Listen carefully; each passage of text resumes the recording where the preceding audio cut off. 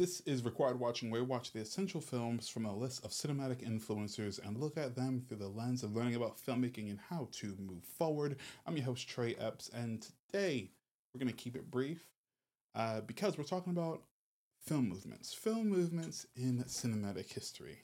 And I think it's just time for a history lesson. It's time for us to level it out, and each week, each 2 weeks, each fortnight, we'll be looking at two films that represent this particular, the particular film movement of the time. So we'll go through a list of film movements, and then we'll look at two movies that exemplify them. So for this week, we'll look at German Expressionism, and we'll take a look at Metropolis and the Cabinet of Dr. Caligari.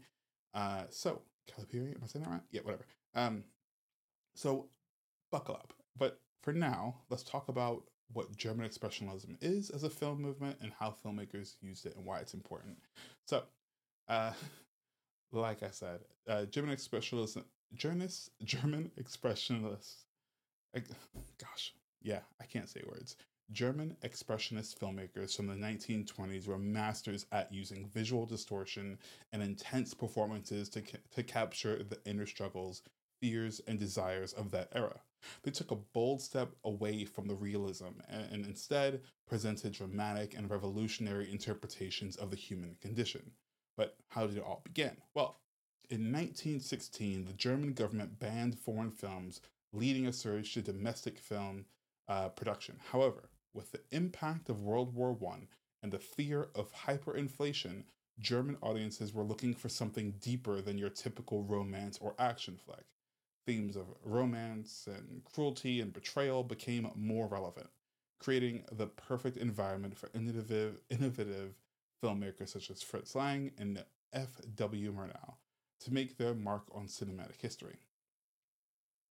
German Expressionism wasn't limited to just filmmaking, of course, it had roots in other art forms. Take, for example, Edvard Munch's famous painting, The Scream.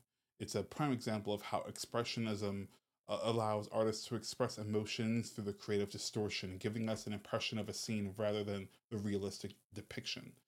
The ideology carried over to German Expressionist films, influencing everything from dreamlike set design to over-the-top performances. In fact, set design in films like The Cabinet of Dr. Caligari, there we go, and Metropolis was carefully crafted to reflect and control the emotions of the story. German Expressionism was a movement that pushed the boundaries of conventional filmmaking and continues to inspire filmmakers today. Directors like Ridley Scott, Tim Burton all draw inspiration from this unique style and atmosphere. Plus, within the horror genre, German Expressionism's impact is immeasurable, shaping the very foundations of what the genre still relies on. So, there you have it. German Expressionism in a nutshell. It's incredibly influential as a film movement that left an indelible mark on cinema, and we still can see the echoes of it today, 100 years later. If you're a fan of visually striking and emotionally charged movies, then German Expressionism films should definitely be on your radar. But what films? Over the next 2 weeks, of course, like I said up top, we're going to look at Metropolis and the Cabinet of Dr. Caligari. So buckle up, and tomorrow we'll see you for the first film, and a week from tomorrow we'll hit you with the second one. Until then, peace out.